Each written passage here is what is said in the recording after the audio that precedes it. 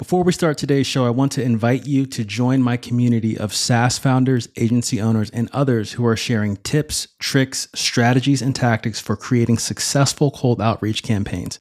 It's a free group on Facebook called Cold Outreach Mastery, and you can get there by heading over to morgandwilliams.com/community. And if Facebook isn't your thing, but you still want valuable cold outreach advice, head on over to morgandwilliams.com/newsletter and put in your best email to get first in line for valuable resources that I share on how you can fill your calendar with sales meetings and your pipeline with opportunities.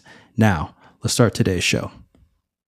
In this episode, we talk to an agency owner in a very niche, specific market who's dialed in a process for generating high-quality leads using a multi-channel approach. In fact, one of these channels is one that's rarely talked about, but it's highly effective.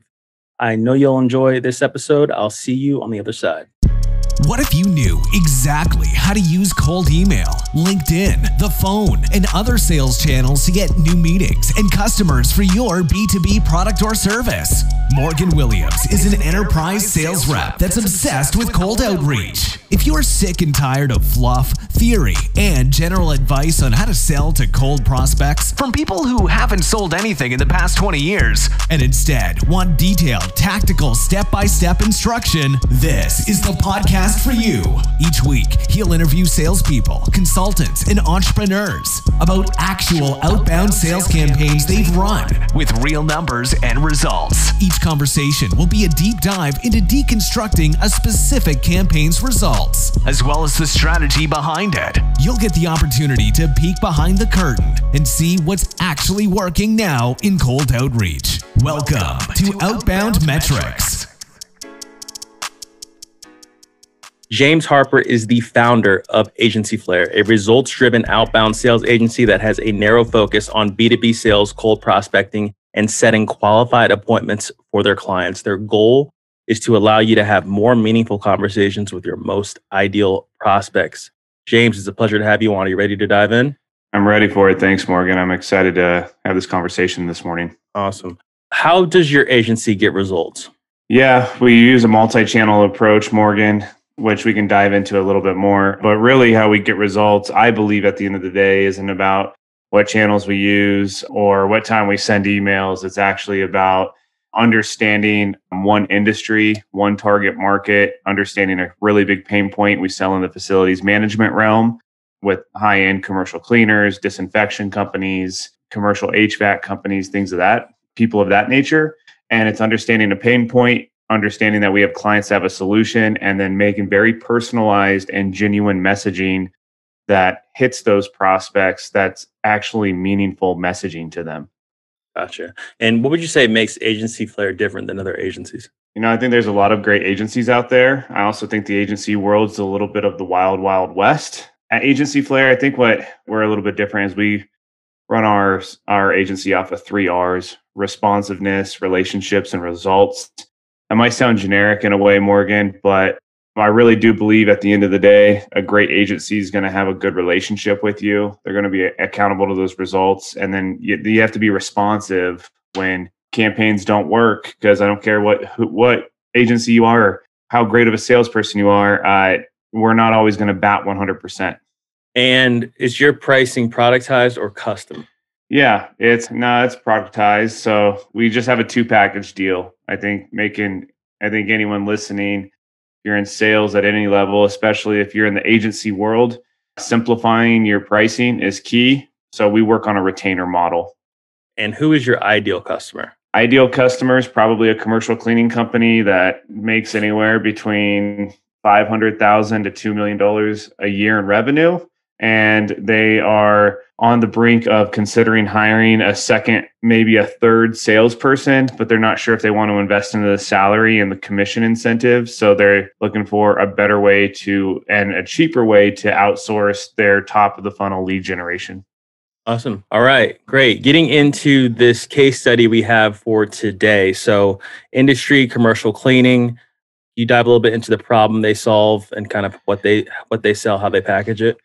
Yeah, it's a non-sexy industry. We're talking commercial cleaning. And what's happened the last few years is, well, really the last year, due to COVID, commercial cleaning became really important. all of a sudden the industry really skyrocketed. 5 years ago, if you're a dental office, you're probably hiring the cheapest person you can find on Craigslist to clean your office. And that's just the truth. And they did a sufficient job. You would hire Chuck in a truck, as they called it in the industry. But now, to keep businesses open, to keep customers and clients safe in the facility world, to keep your employees safe, you have to have a legitimate commercial cleaning company and actually have a line item budget for commercial cleaning. And commercial cleaning is a crazy world.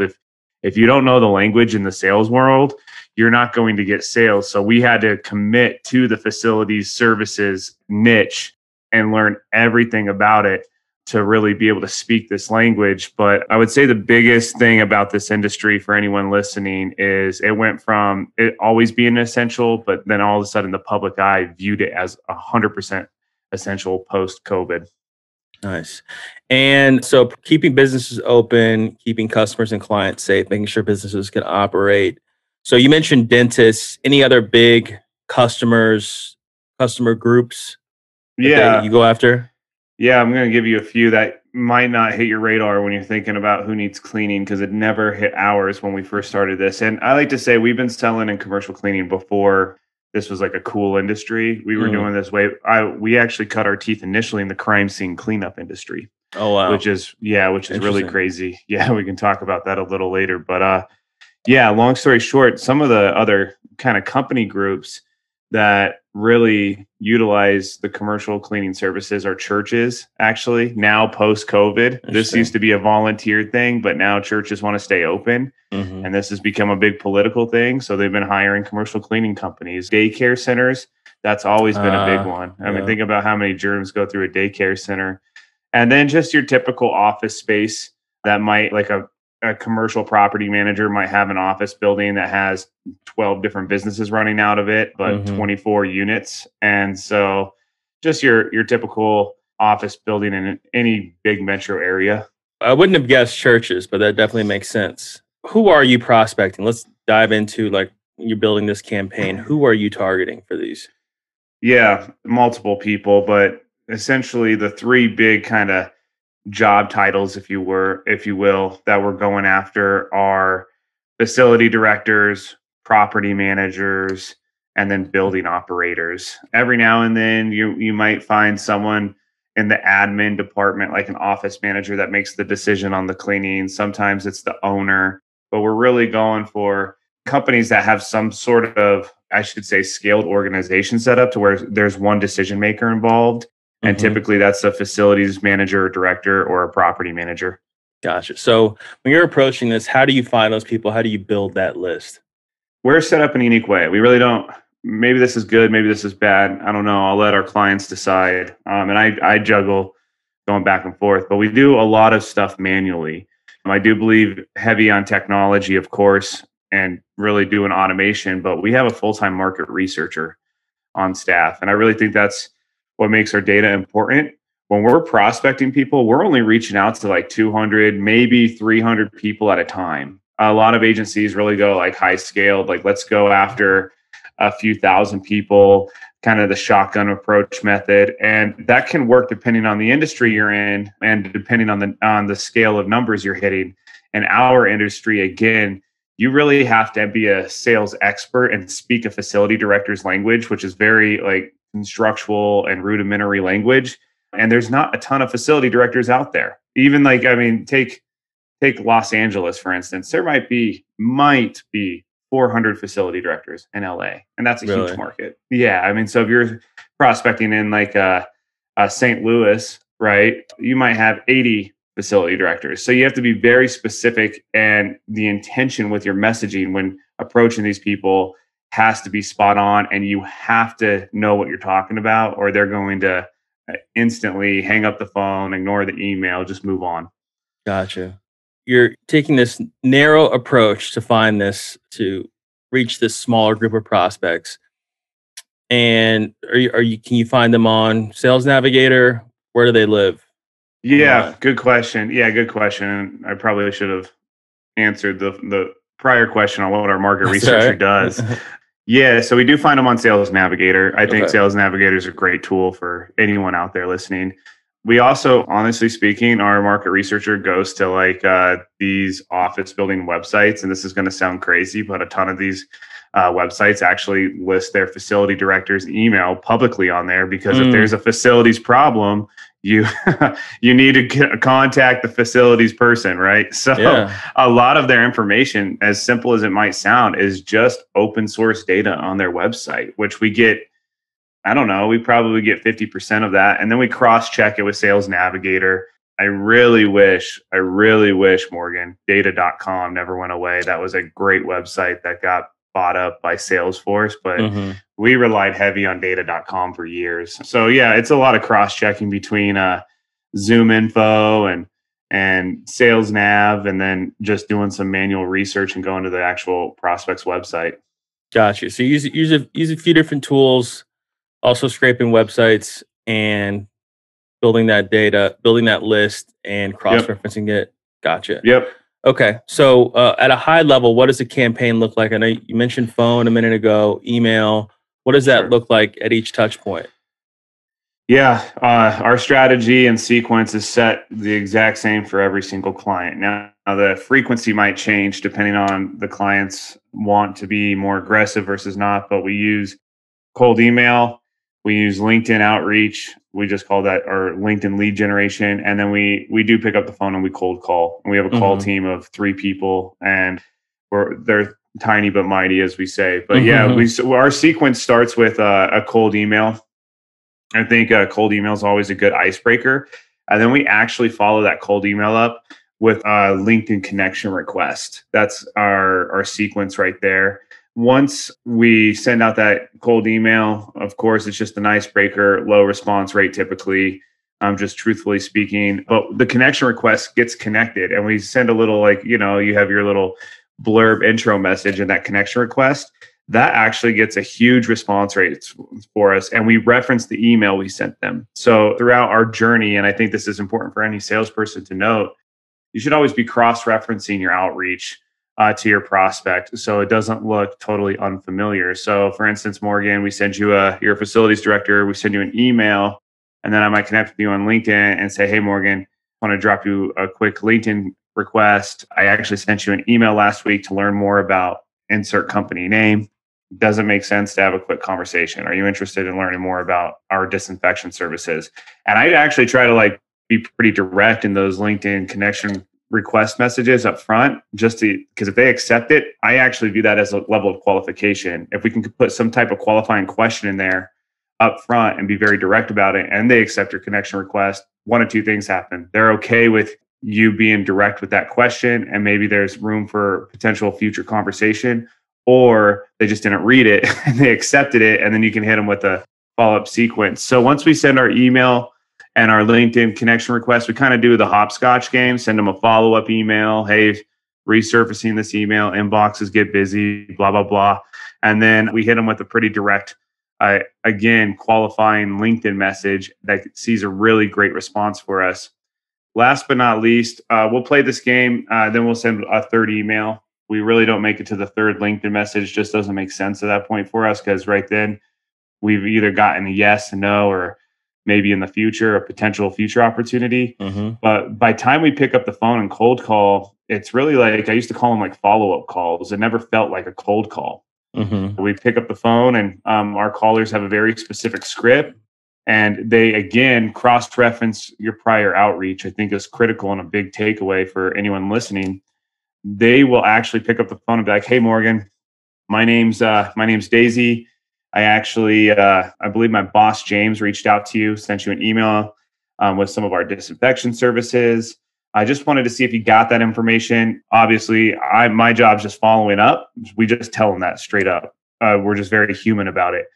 And last but not least, if you don't want to be on our list, we're happy to take you off. But more than anything, we see that you manage a building of 5,000 square feet or 50,000 square feet, whatever it may be.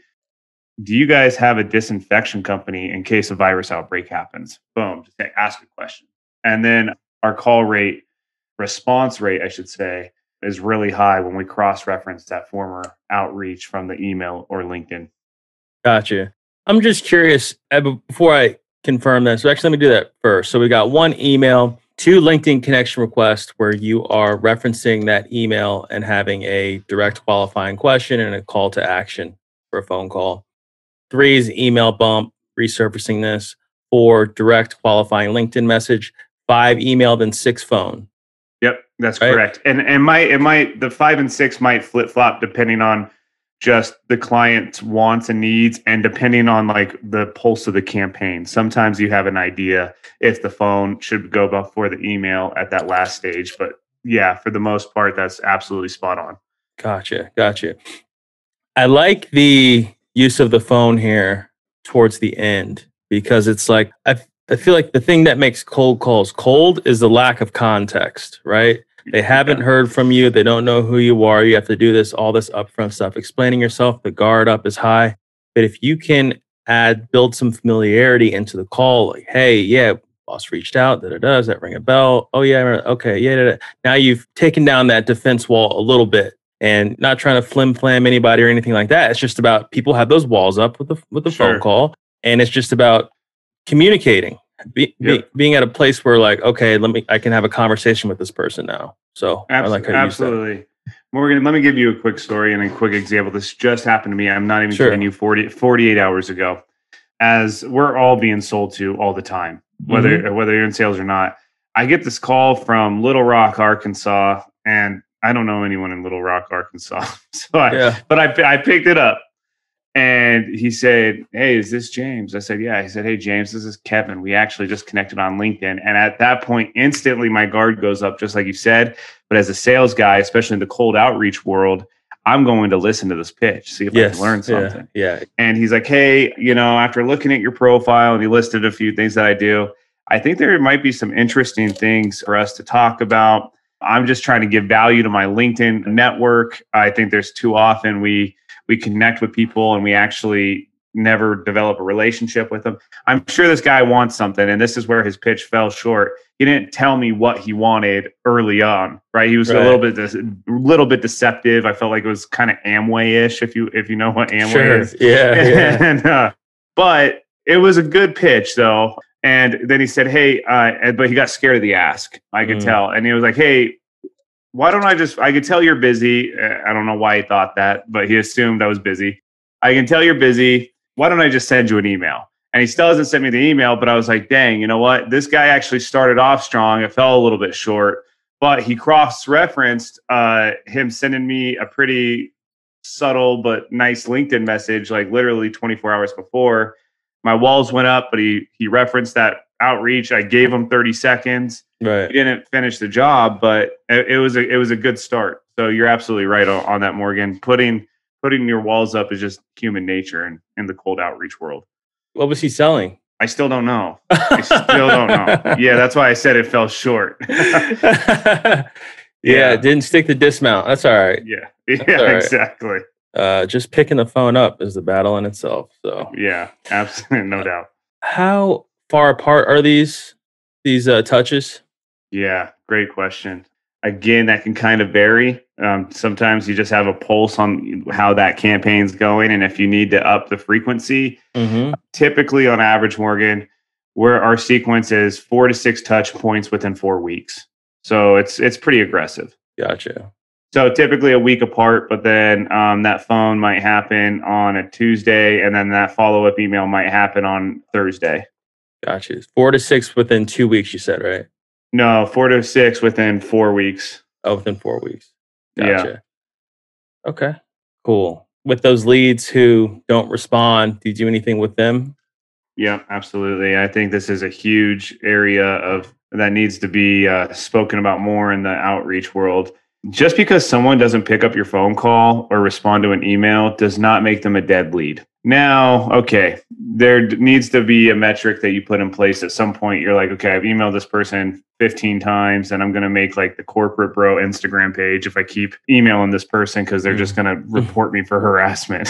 But honestly speaking, I think you need to take all your prior leads, give it 60, 90 days that didn't respond, and do almost like, it's like any marketing company. They remarket to people that visited the website or that are on their email list.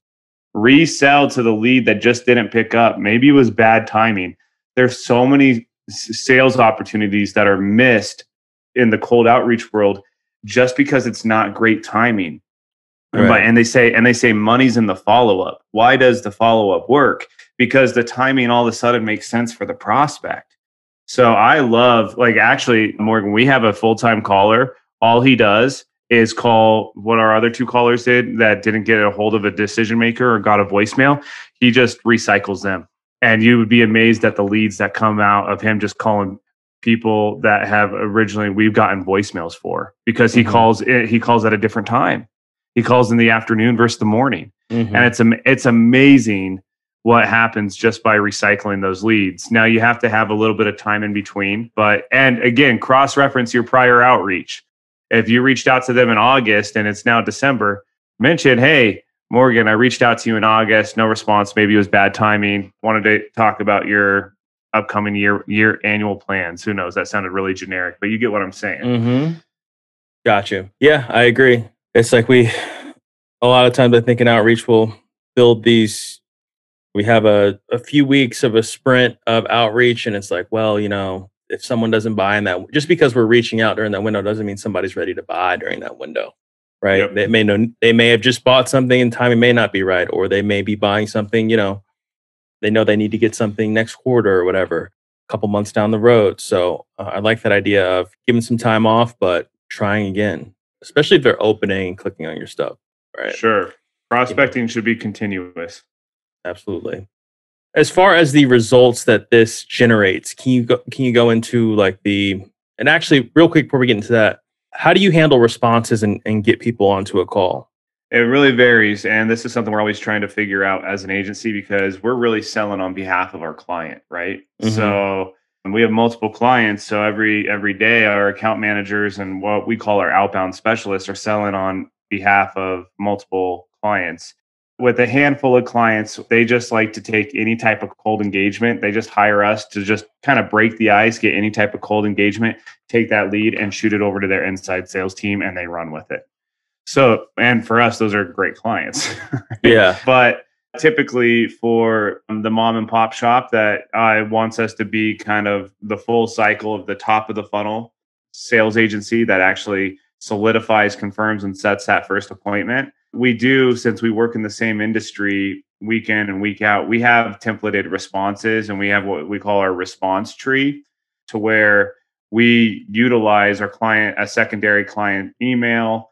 And if we get an email response from a prospect with an objection, or maybe this is a typical one, Morgan, that will say, okay, this sounds great, send me a quote. Well, there's no way we can send you a quote without looking at your building and learning, without at least having a conversation. But really, we need to look at the building.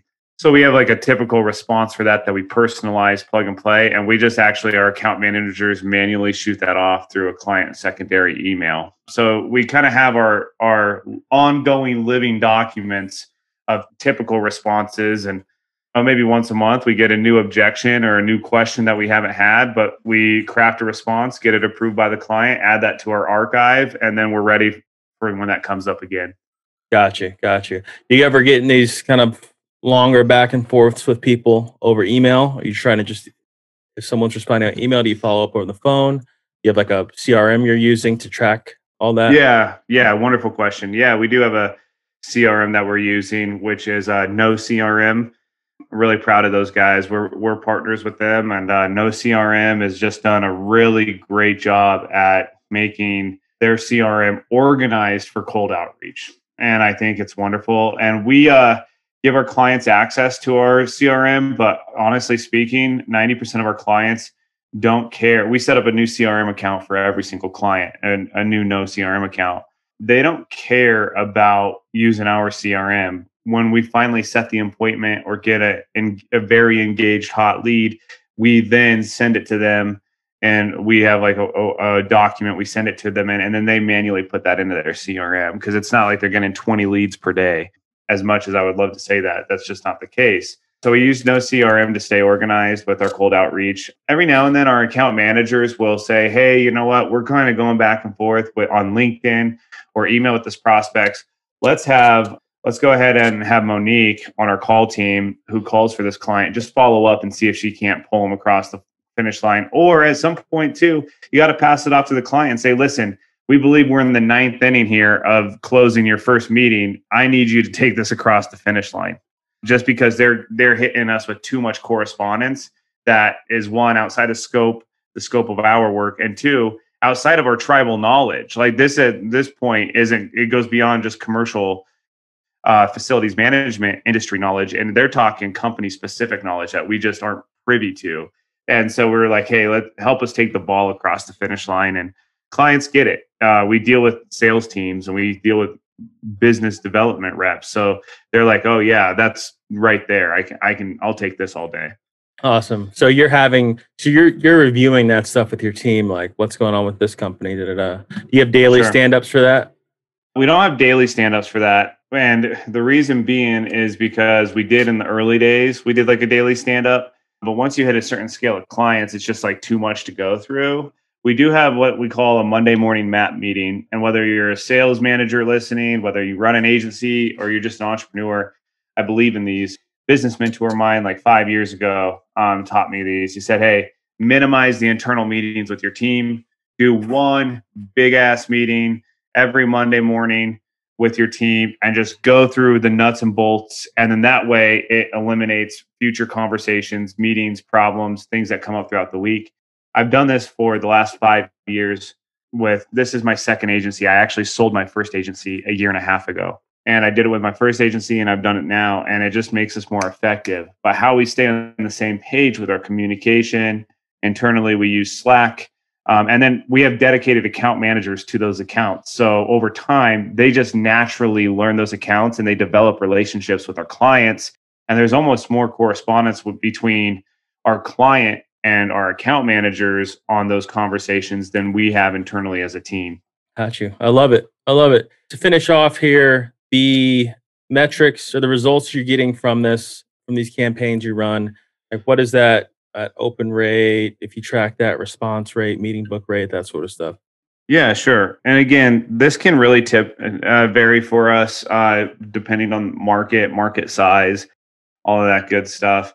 But we do have like a typical average. Our typical average open email rate is about 27 to 30%, which we're happy with. We always try to get above 25%, but we've been running at 27 to 30% here as of late. And I think that really comes down to just personalization and us having such specific industry knowledge. If you're reaching out to a prospect and you're not speaking their language, they are going to know it right away. And trust me, other people sell to facility directors. It's not just like we're the only ones playing in this industry. It's actually a pretty competitive industry. The problem is other people just have not dedicated the time to becoming like experts and acquiring the knowledge. We go to like facility management trade shows. Like, I mean, that's the type of level that we've had to get the response. Our call pickup rate, this is interesting. I just actually learned this. I wouldn't have known this if it wasn't for one of my account managers telling me this just a few weeks ago. Our call pickup rate throughout 2020. So I'm going to give you a 2020 stat, might be a little bit outdated, plus or minus a few percentages here now into Q1. But we have a 17% pickup rate. And people might be like, oh, that's so low. It's like, well, that's also real. There's a lot of people not working in offices right now. Sure. There's a lot of voicemails we're getting. So to supplement that, Morgan, this isn't a statistic, but it might be something interesting for you or your listeners, is we've implemented ringless voicemail, if you're familiar with that. Yeah. Can you explain that for people listening? Yeah, I love ringless voicemail. I don't endorse a company, so find your own ringless voicemail company. But we just picked one of the top dogs. And what we do is ringless voicemail, you pre-record a message, and then you go ahead and upload your call list. And then you shoot it to that call list, and it identifies, the really great softwares identify what ringless or what number is connected to like an Outlook, an email, right? A lot of office numbers, if you're working in, especially in a corporate setting, you get hit with a voicemail, it goes to your email, right? So you're actually probably not listening to it on that like dusty phone on your desk. You're actually listening to it on your mobile phone from your Outlook. And that's what ringless voicemail is. So it allows you to leave like voicemails at scale. And man, I was in the sales forum on Reddit. People are like, we're getting like an 8% callback. And I was like, oh, BS.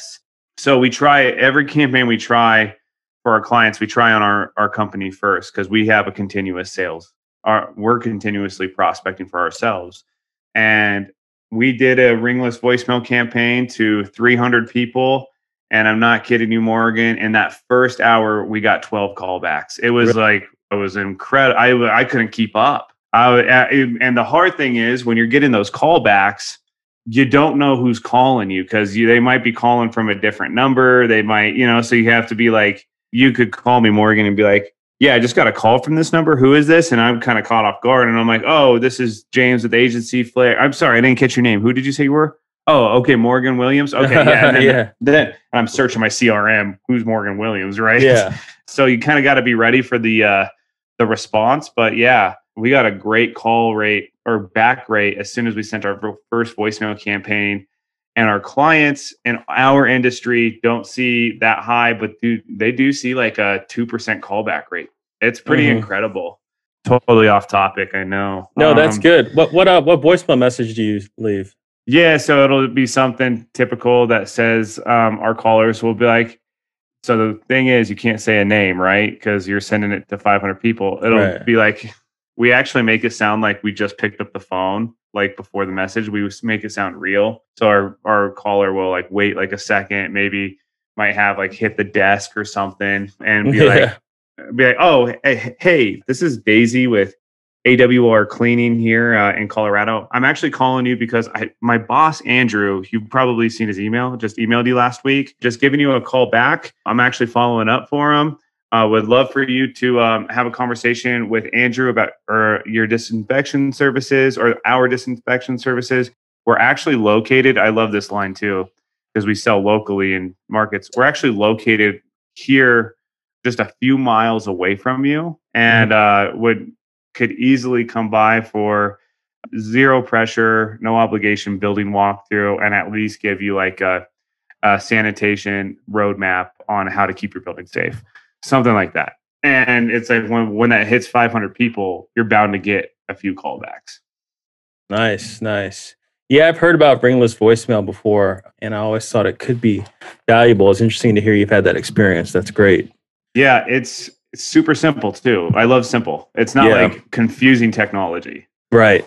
So we've got 27-30% open rate. You've got a call pickup rate of 17%. You gave us the stats you use for ringless voicemail. And is that part of your flow, or you just kind of experiment with that here and there? Yeah, honestly speaking, we probably need to put that part of our flow more, but we kind of do it for some of our legacy clients now on a reoccurring basis.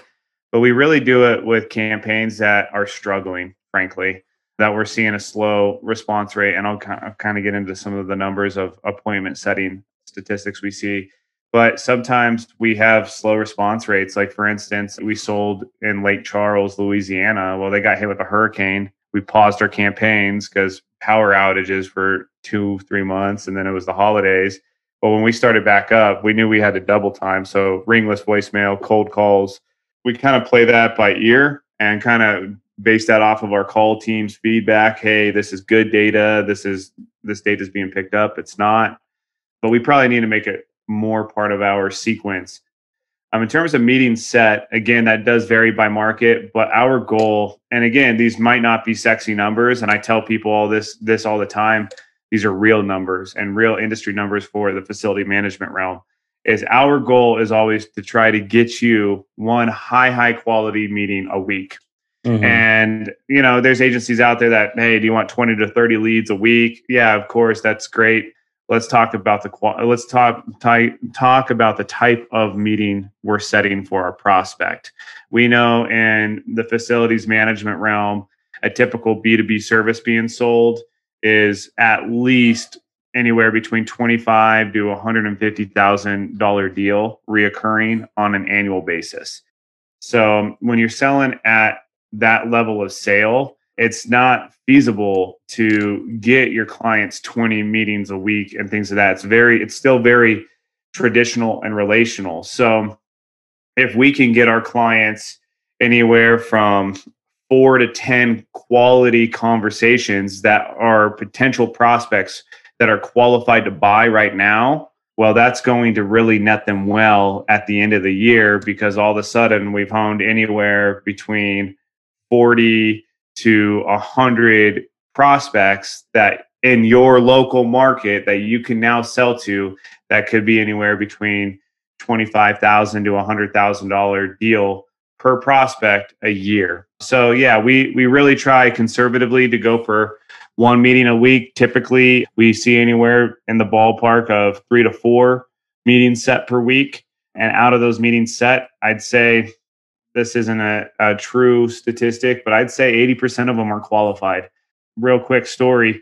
Working with a huge franchise right now in the commercial cleaning space, national company. One of their markets we haven't been able to get a ton of traction for. It's just been kind of a slow rollout. They get the long-term sales game, but I can tell you they've closed a sale every single month, and the sales that they're closing are at the $100,000 a year price points. You do that once a month. They don't care how many conversations they have. They care about the quality of the meeting. So bring them 2 prospects that can do that every single month. They'll be happy. Awesome. So how many prospects, like how big of a list does it take to generate those 3 to 4 meetings a week in one high quality meeting?